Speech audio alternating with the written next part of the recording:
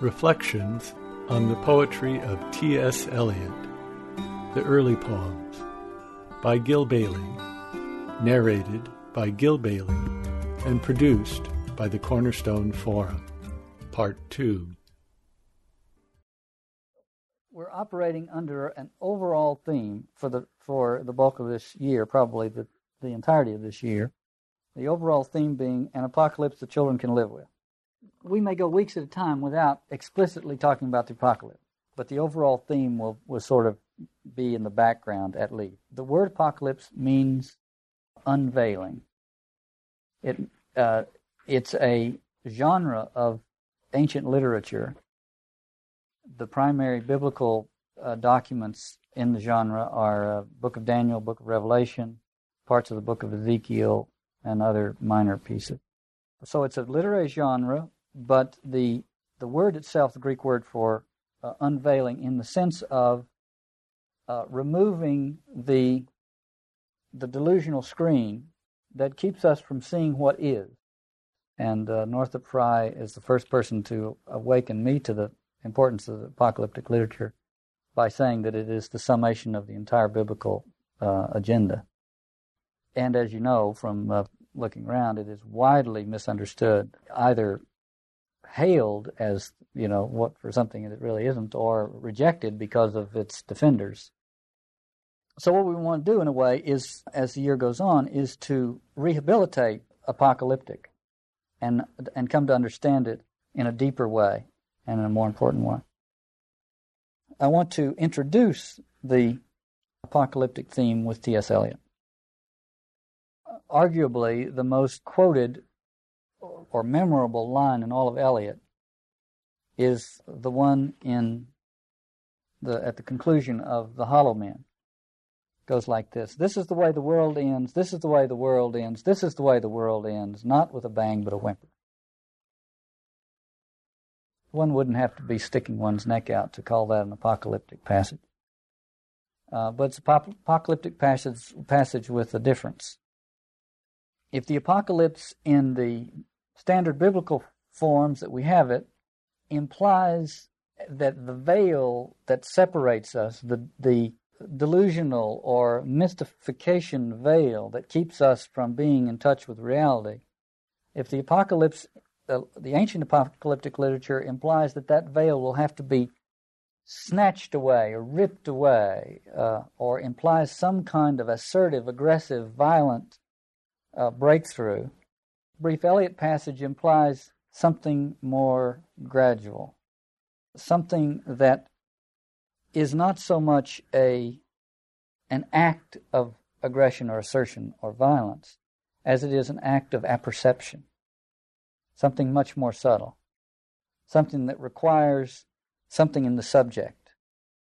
Now, admittedly, Eliot is talking about some other things in The Hollow Men. We'll get to that in a few weeks, but what I'm suggesting is that implicit in Eliot's life, as well as in his work, is the breaking down of the standard paradigm, the standard screen that imposes itself between us and reality, by a subtle developing of one's sensibilities. As Jung has pointed out, when we talk about the end of the world, what we're talking about is the end of a worldview. Now, it's possible that a worldview will be stubborn enough and recalcitrant enough in the face of its own demise to take the natural world down with it. And then you have the literal apocalyptic features. But the theme of the apocalypse has to do with the collapse of a paradigm or of a worldview. And Eliot is introducing language that says it might happen more slowly and more gradually. So I would, just to keep in touch with both Eliot and the biblical tradition, the whole of tradition, try to keep in touch with as much of the tradition as we can. You'd say that on the other side of that screen is what Jesus calls a kingdom. It's a different experience. It's not something that happens someplace else. In the apocryphal Gospel of Thomas, the apostles say, "When will the kingdom come?" Jesus says, "The kingdom will not come by expectation. It's spread out over the face of the earth, and men do not see it." So that's on the other side of the apocalyptic experience. And Eliot is suggesting an apocalypse that comes into being by the gradual development of the apperception. That is to say, we begin to participate in it, partly because we've taken the trouble to awaken our perceptions, and partly because the veil itself is wearing thin. Let's not take too much credit. Had not the veil worn thin, neither you nor I nor T.S. Eliot would be making a whole lot of progress. So part of it has to do with the wearing thin of the veil, and the other part of it has to do with us taking the time to try to see through it. A number of critics have either explicitly or implicitly recognized that Eliot is a ventriloquist. But that doesn't solve the problem because nobody can figure out who the voice belongs to and where it's coming from. But there's clearly, when you read his poems, you get this haunting sense of a voice in the room. And then, of course, particularly in a poem like Wasteland, which we'll spend some time on, it becomes something of a major literary industry to try to track down the source of that haunting voice. Hugh Kenner, who wrote an essay on Eliot that's, I think, insightful, picks up on something of that idea, and he says that one of the peculiar features of Eliot's poetry is that it activates a voice inside the reader. And he says this: to an unusual degree, then, the reader takes possession of an Eliot poem, or suffers it to take possession of him. That is why thinking or discoursing about it comes so much to resemble the process of self-scrutiny. That is also why so many of the essays and articles which mean to be accounts of Eliot's poetry are actually drafts for the essayist's autobiography, and why hostile accounts pulsate with such vehemence, recording as they do the struggle of newly mobilized antibodies to repel an invader which has lodged itself in the very capillaries of the sensibility. Isn't that wonderful language? Well, it holds out hope, too, you see, because the implicit in what Kenner is saying is that Eliot is contagious, that not only has Eliot himself done the work of returning vitality to the perceptual nerve ending, but that he has put it in language that awakens that same quality in his attentive readers. So we would like to have some of that happen to us here as we go through it and as we read it at home and think about it. In his 1929 essay on Dante, he said of Dante's poetry, "Genuine poetry can communicate before it is understood." And I think the same thing can be said of Eliot's poetry, and it's a good thing that it can, because understanding it is another task altogether. But experiencing it is possible prior to the understanding. Experiencing it is what provides us with the stamina for doing what it takes to understand it. And it's circular, because the more we understand it, the more it communicates. And the more it communicates, the more we're willing to make the effort in understanding. And the more we understand it, the more it communicates. So it's a circular process. The metaphor that came to me about Eliot's poetry, it actually comes to me about any poetry, but I was thinking about Eliot, is that Eliot has taken a good deal of time and a good deal of very meticulous effort to make a kite that will fly. And he has tied a colorful tail on to it, and the string, and he has taken the time to run the full length of the field to get it up in the air, and then he has handed us the string. And he's now long gone, and it's in our hands. Now, there's only two things we can do with it. Well, first of all, we can pray for wind, because without wind, there's nothing will happen. But given wind, the pneuma, the spirit, there are two things we can do. We can let out the string or pull it in. And both have value. And so occasionally we'll wind it in, get a little closer, take a closer look at it, analyze it a little bit, try to come to that understanding, and then we'll let it back out again and let it take the wind and get up higher in the sky and dance around up there. And then we get a little more curious, we'll reel it back in and think about it, analyze it, try to understand it, and then back out again. So to do that, all because Eliot made it, made it possible for this thing to be happening. And all the while, as Kenner says, we will be studying ourselves. Be an elaborate self-scrutiny. But not just ourselves, also our culture, to which we are intimately spiritually bound up. In the same essay, Hugh Kenner says, Eliot's work, as he once noted of Shakespeare's, is, in important respects, one continuous poem. So I brought some poems along today, just 3 poems I want us to take a look at from his early work. They're not the earliest, but I think they'll provide us with an introduction to what he's doing. Eliot wrote something later on called the Five-Finger Exercises, the implication being that these are little training sessions, technique. I think in these early poems there's something like that. And what he's training is his perception. If the apocalypse of Eliot is brought about not with a bang but a whimper, it is because it has developed the perception to see through the veil and to see it for the weakening, slackening, dissolving reality that it really is, and to see through it.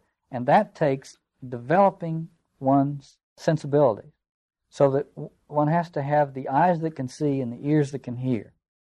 And that takes a little fine-tuning. And I think that's maybe what's going on in these early poems of Eliot. The first 2 are the poems Cousin Nancy and Helen indicate some relationship to the poet. So we want to pay attention to those because of that. And in the first one, that's underscored because Cousin Nancy's last name is Ellicott. So we have Miss Nancy Ellicott. Miss Nancy Ellicott strode across the hills and broke them. Rode across the hills and broke them. The barren New England hills. Riding to hounds over the cow pasture.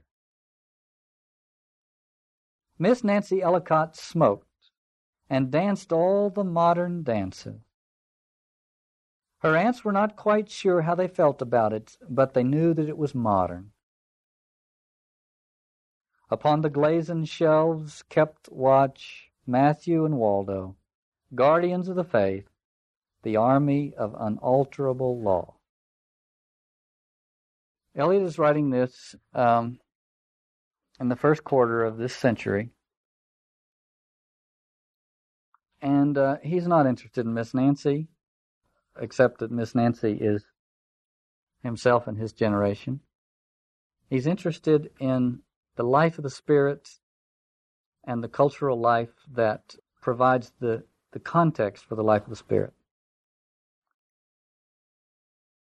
And he's interested in paradoxes. It all gets boiled down to what Moses said, I put before you life and death, choose you therefore life. And as we've said in the past, it's untutored choices tend to become educational opportunities, but they're very unlikely to produce immediate happiness.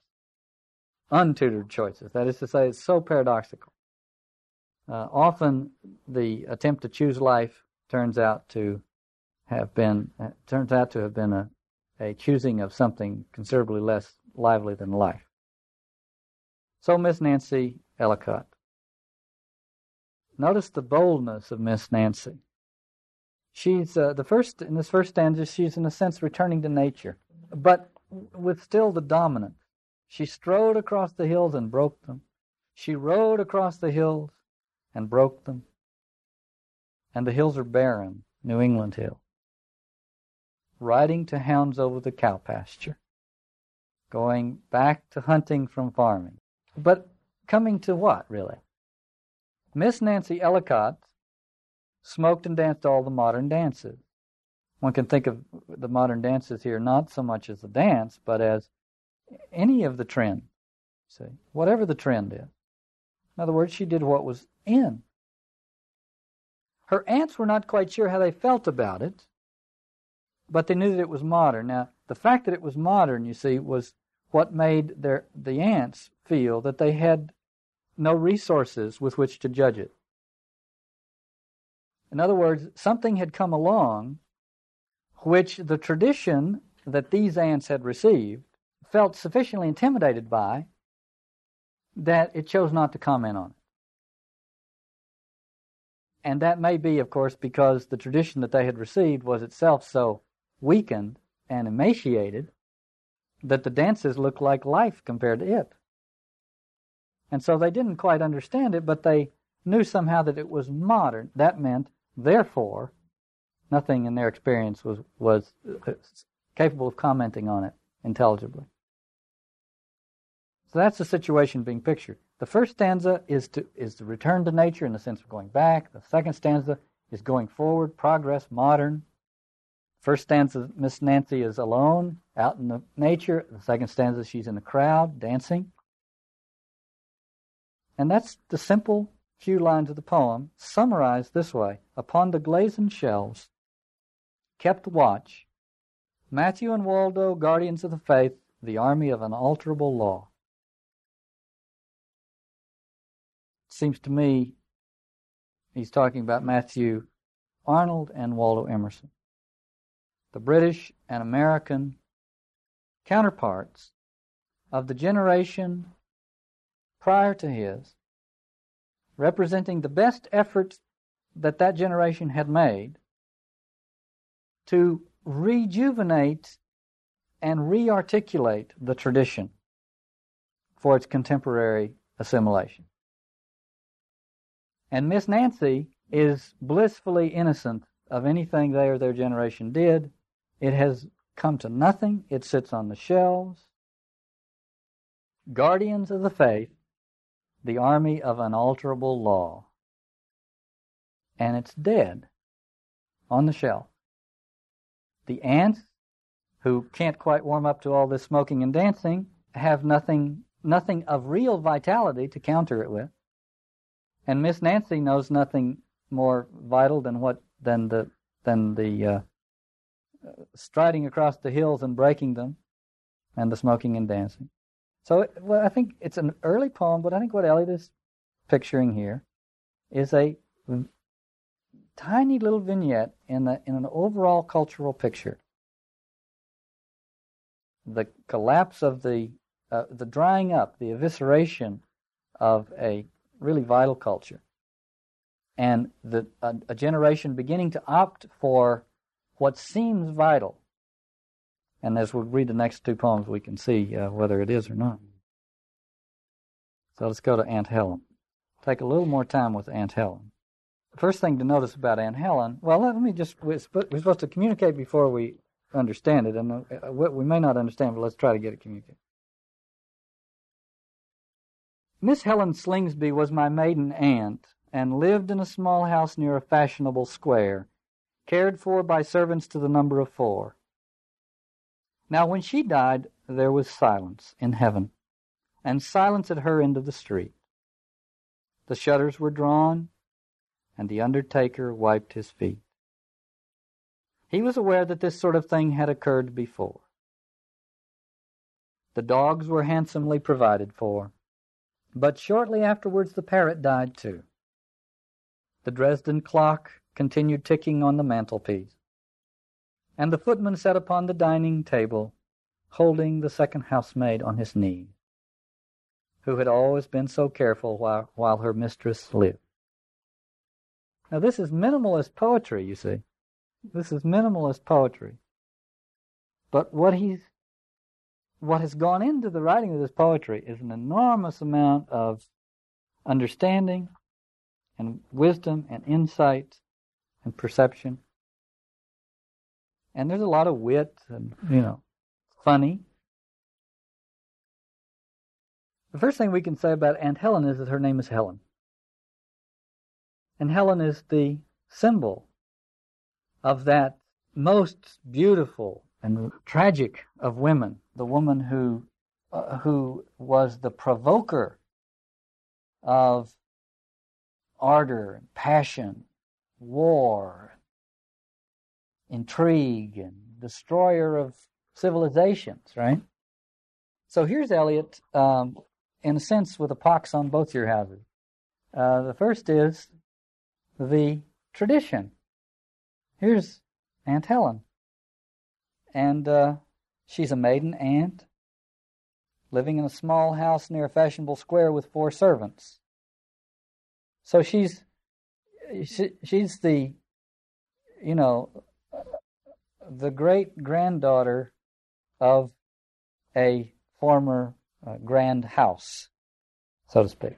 I mean, none of that, you don't know any of that, but you get this, living comfortably but in a smaller house, but in a nice neighborhood, but a maiden aunt.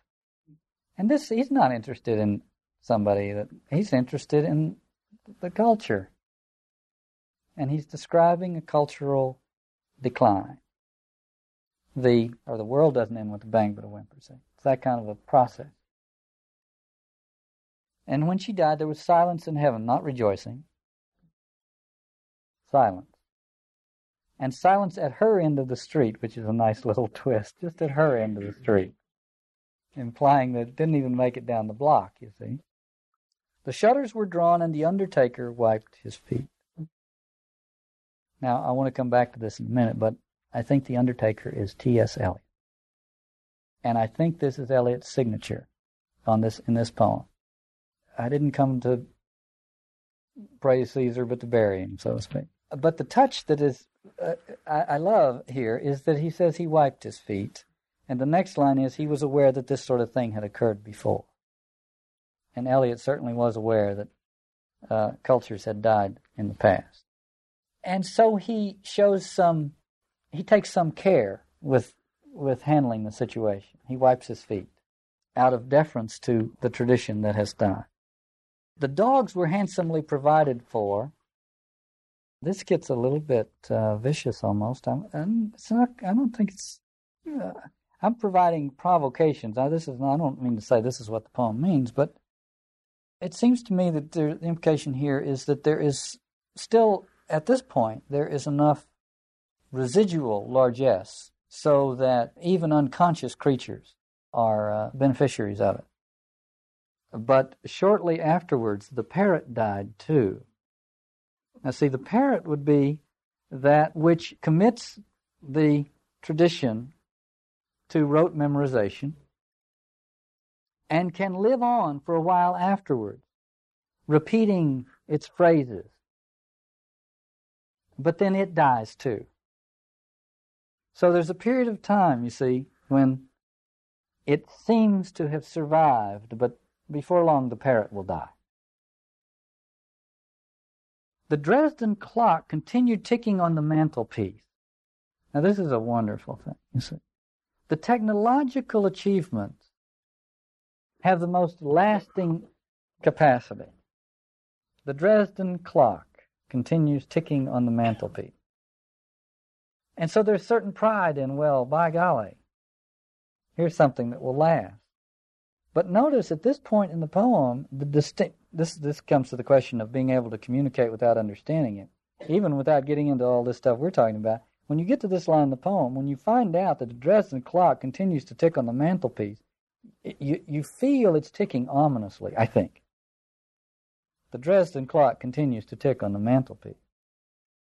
One doesn't want to celebrate the triumph of technology when you read that line. It ticks on, but now it's ticking like the doomsday clock. It's ticking away. See? Now, what happens when that happens? Well, we have to reinvent the wheel, so to speak. And the footman and the second housemaid begin reinventing the wheel. And the footman sat upon the dining table, holding the second housemaid on his knee, who had always been so careful while her mistress lived. Eliot is, I think, worthy of our attention because he's not fighting the last war. That is to say, if you look back at his generation, most of his generation would look at this scene, and the first thing they would do is recognize the impotence of the culture that was passing. Eliot looked at what appeared to be the vitality that was replacing it and saw it as impotent.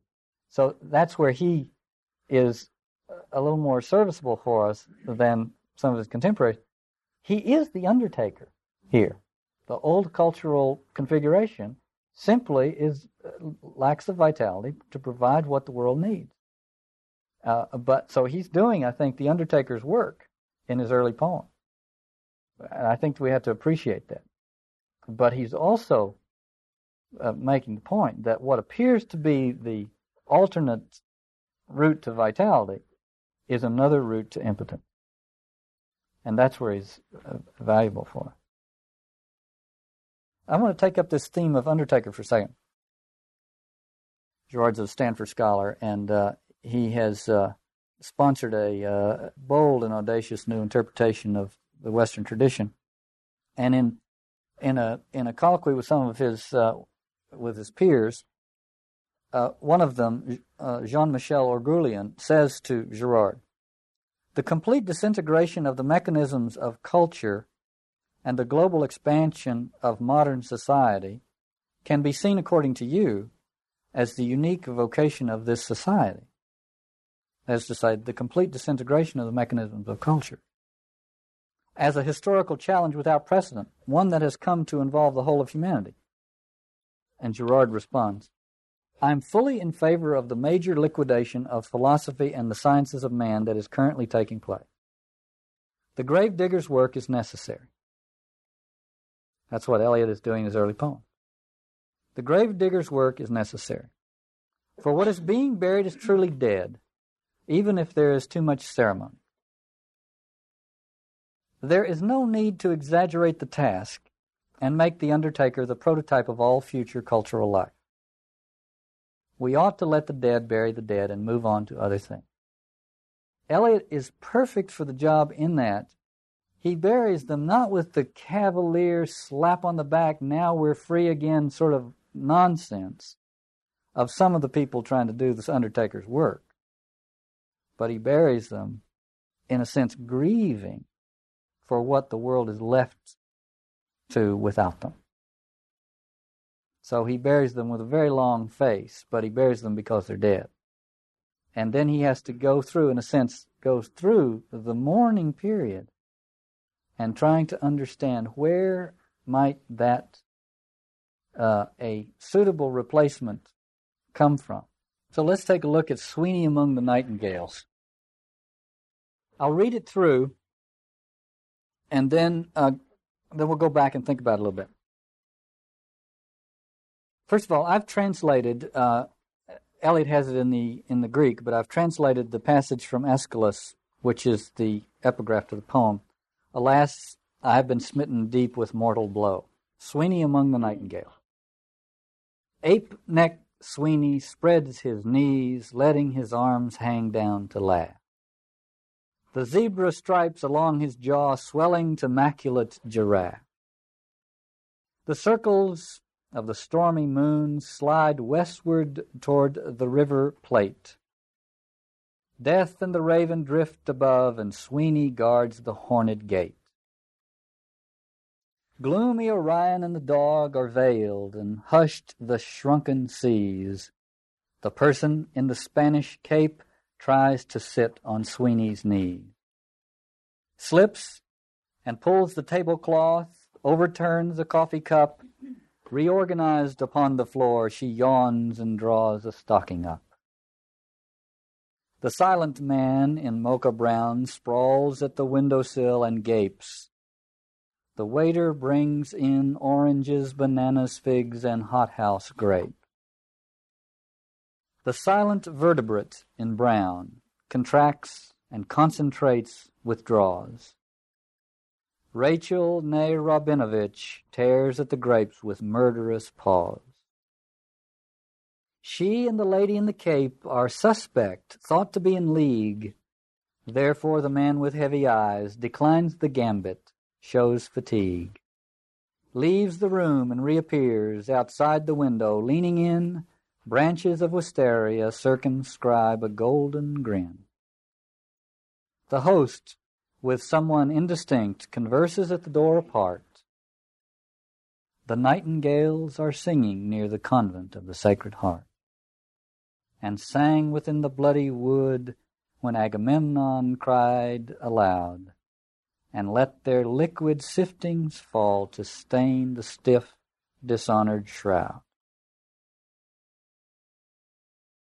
Well, those last 6 lines, the transition in the middle of the second to the last quatrain reminds me of that thing that Owen Barfield said. Owen Barfield said the poetic experience is like the feeling you get at the pit of your stomach when the elevator very quickly goes from one floor to the other, and the only way to have it is to do it again.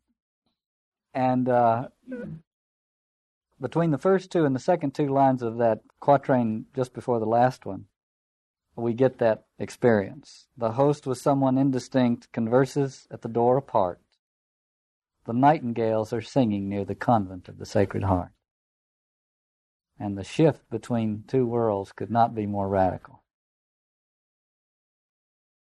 But let's go back and work a little bit with the poem. Let's start with nightingales. Here's a little scene, the beginning of, I think, scene 5 in Act 3 of Romeo and Juliet.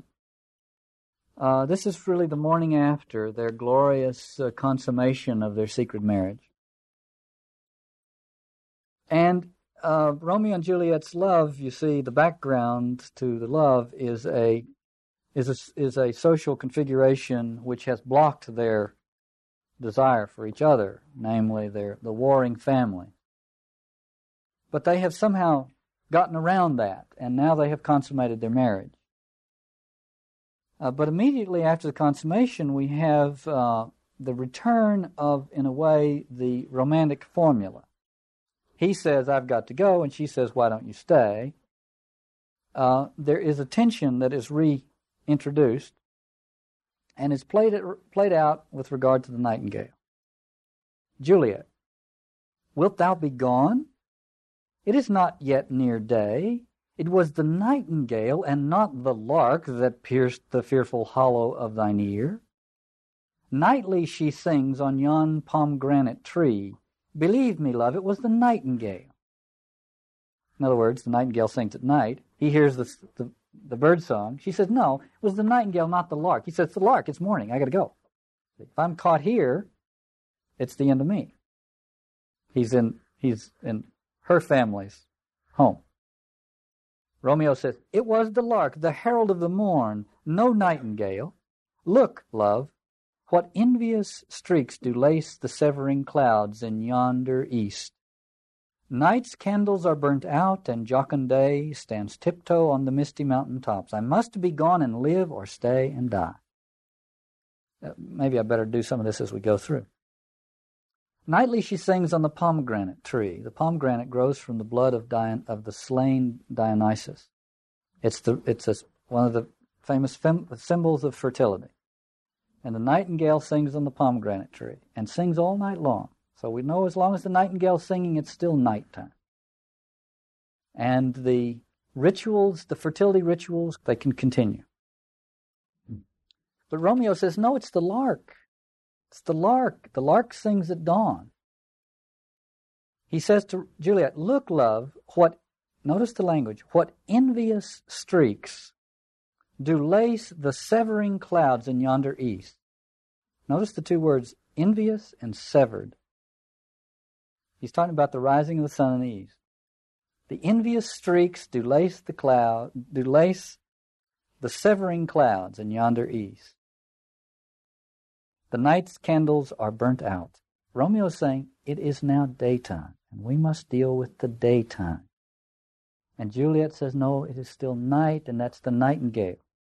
Juliet says, yon light is not daylight, I know it, I. It is some meteor that the sun exhales to be to thee this night a torchbearer and light thee on thy way to Mantua. Therefore stay yet, thou needest not be gone. And Romeo says, let me be tamed, let me be put to death. I am content, so thou wilt have it so. I'll say yon gray is not the morning's eye. 'Tis but the pale reflex of Cynthia's brow. Cynthia's the moon. nor that is not the lark, whose notes do beat the vaulty heaven so high above our heads. I have more care to stay than will to go. Come, death, and welcome. Juliet wills it so. How is it, my soul? Let's talk. It is not day. So he says, okay, if you say it's not day, it's not day. I'm going to call it nighttime. It starts out, he says, I got to go. She says, you got to stay. In the middle, he says, okay, I'll stay.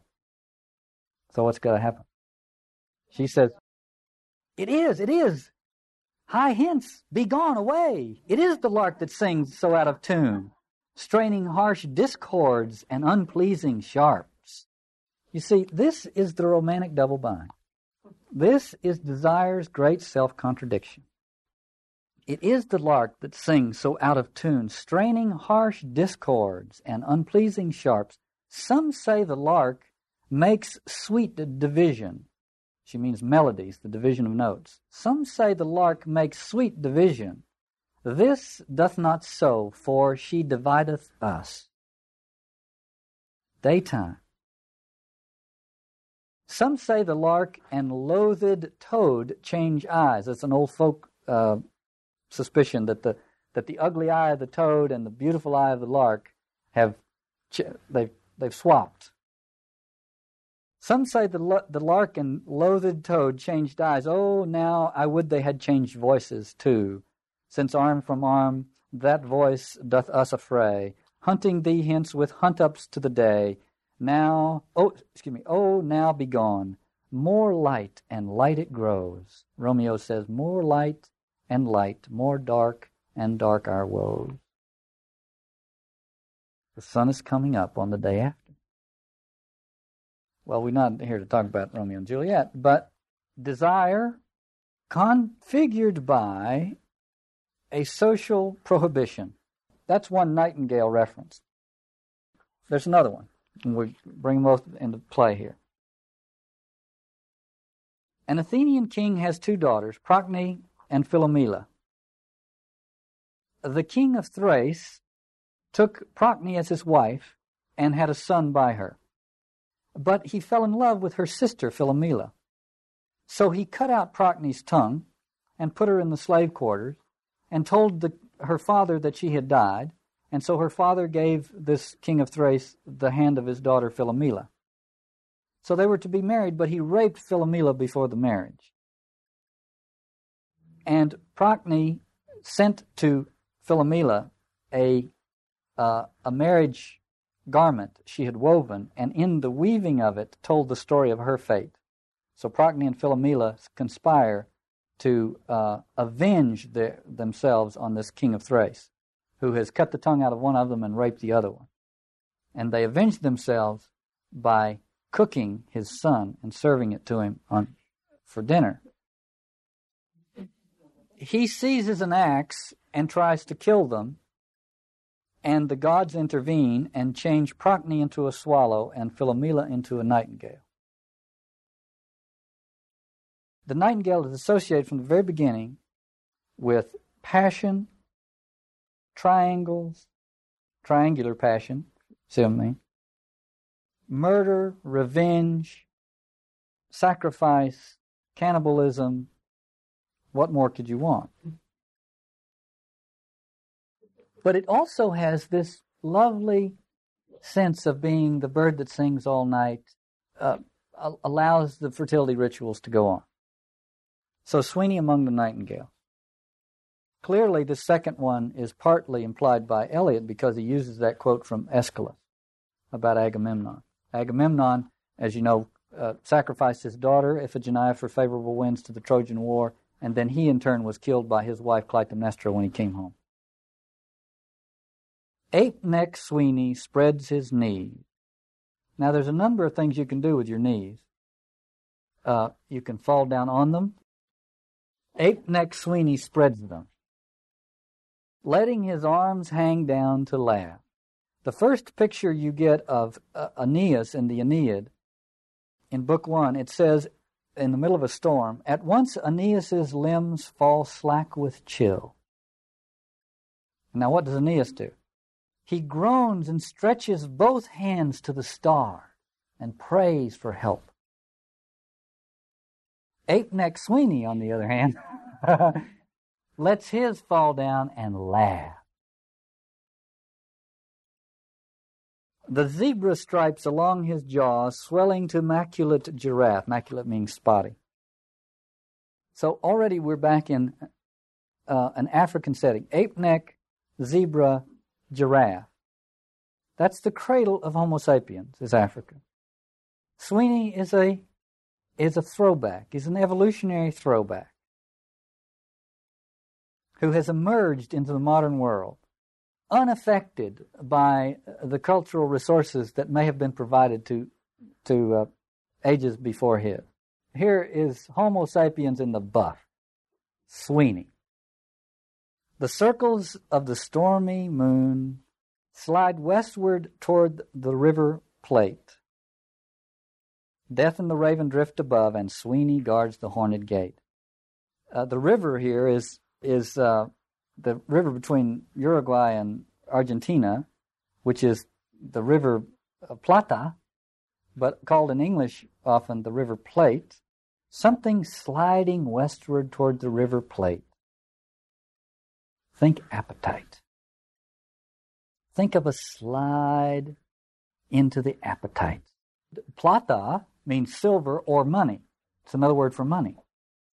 So, sliding toward a purely materialistic cultural order. Death and the Raven drift above, and Sweeney guards the horned gate. The horned gate in the Aeneid, there are two gates that connect the world of the shades and the world of the living ones. The ivory gate is for false dreams, and the gate of horn is for the true shades to pass through. But Sweeney's guarding that one.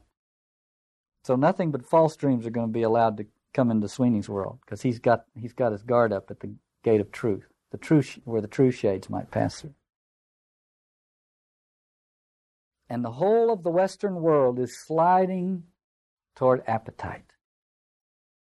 Gloomy Orion and the dog are veiled, and hushed the shrunken sea.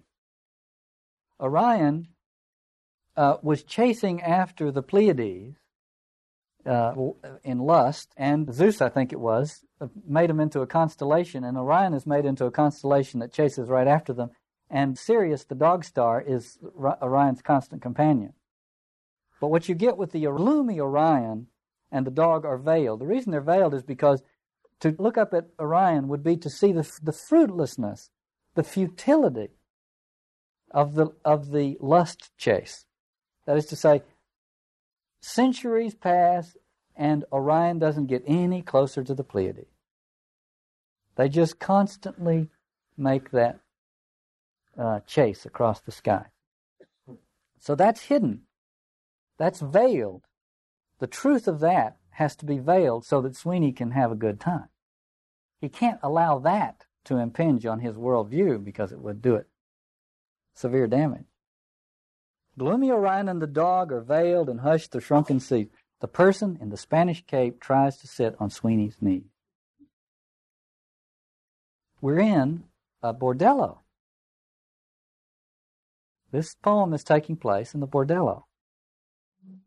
The person in the Spanish Cape slips and pulls the tablecloth, overturns a coffee cup, reorganized upon the floor. That's a nice word, reorganized upon the floor. She yawns and draws a stocking up. The yawn is absolutely essential to this. You see, Miss Nancy surely thought it was vitality itself. And the footman and the second housemaid surely thought it was vitality itself. But when we allow the thing to run its full course, the ennui begins to make itself visible. Now, something else comes into the scene. So far, we have Sweeney and the woman in the cape. When we just have Sweeney and the woman in the cape, what we're getting is a tedium, boredom, somnolence, yawning. A bordello is a place where anything goes.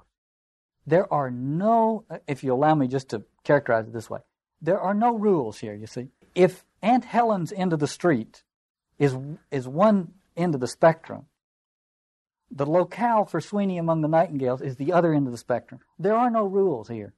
Anything goes. But the problem with the world where anything goes is that there is no passion, because passion requires barriers, taboos, frustrations, prohibitions. And so the woman in the Spanish Cape is sitting on the floor yawning.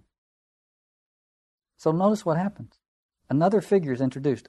The silent man in mocha brown sprawls, another indication of the lack of energy, sprawls at the windowsill and gapes. Now we get this guy leering on this scene. And then there's another feature introduced. The waiter brings in oranges, bananas, figs, and hothouse grapes. These, I think, are clear sexual images. Tropical fruits, but all of them with the kind of sexual overtone. So the first one is the silent man in mocha brown sprawls at the windowsill and gapes. The next stanza starts, the silent vertebrate in brown contracts, concentrates, withdraws. He himself has regressed right before our very eyes. He's now just a vertebrate.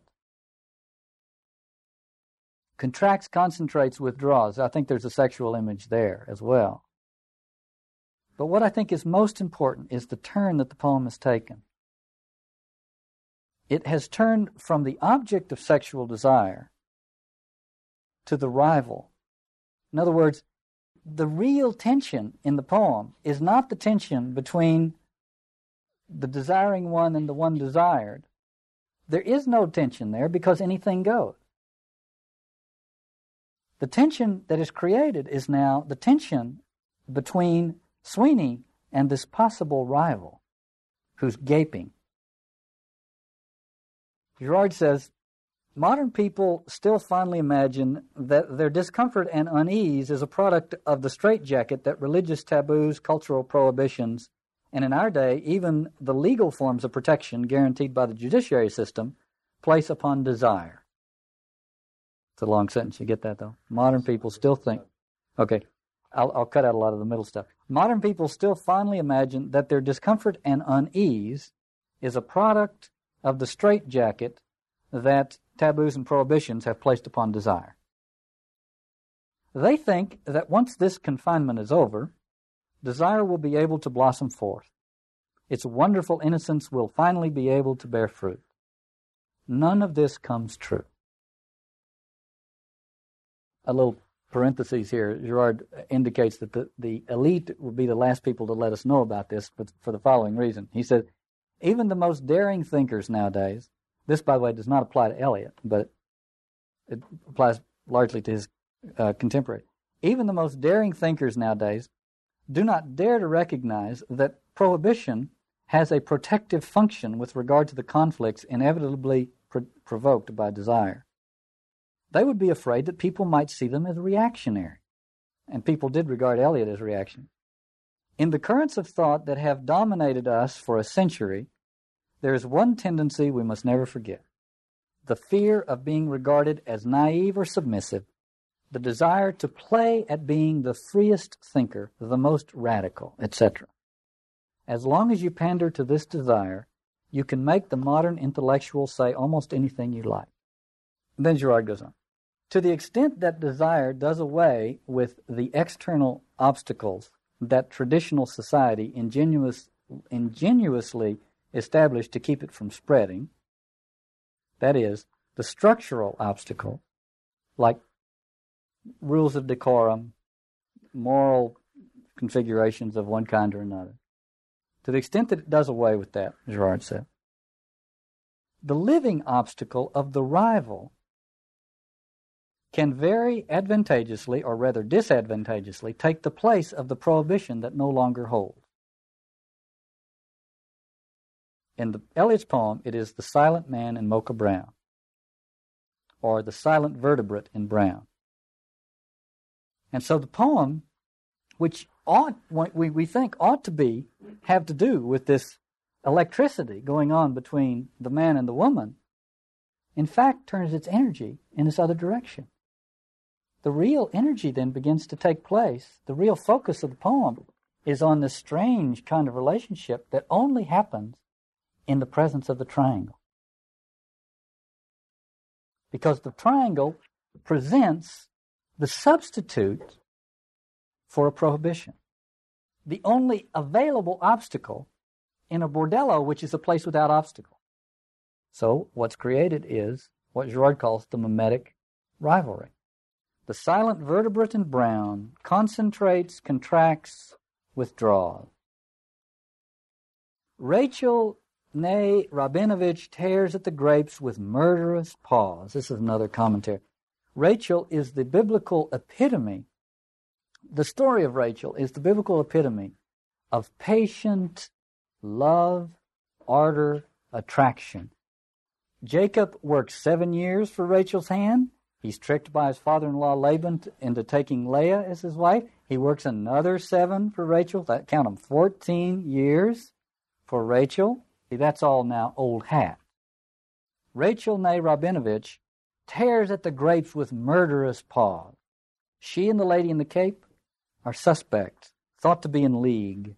Therefore, the man with heavy eyes declines the gambit, shows fatigue. So gambit is a chess move, you see. So it's now become a little game. Leaves the room and reappears outside the window, leaning in. Branches of wisteria circumscribe a golden grin. And I think we have to read that golden grin as being very ominous. The host with someone indistinct converses at the door apart.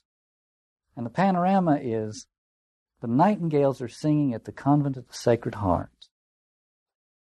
And sang within the bloody wood when Agamemnon cried aloud, and let their liquid siftings fall to stain the stiff, dishonored shroud.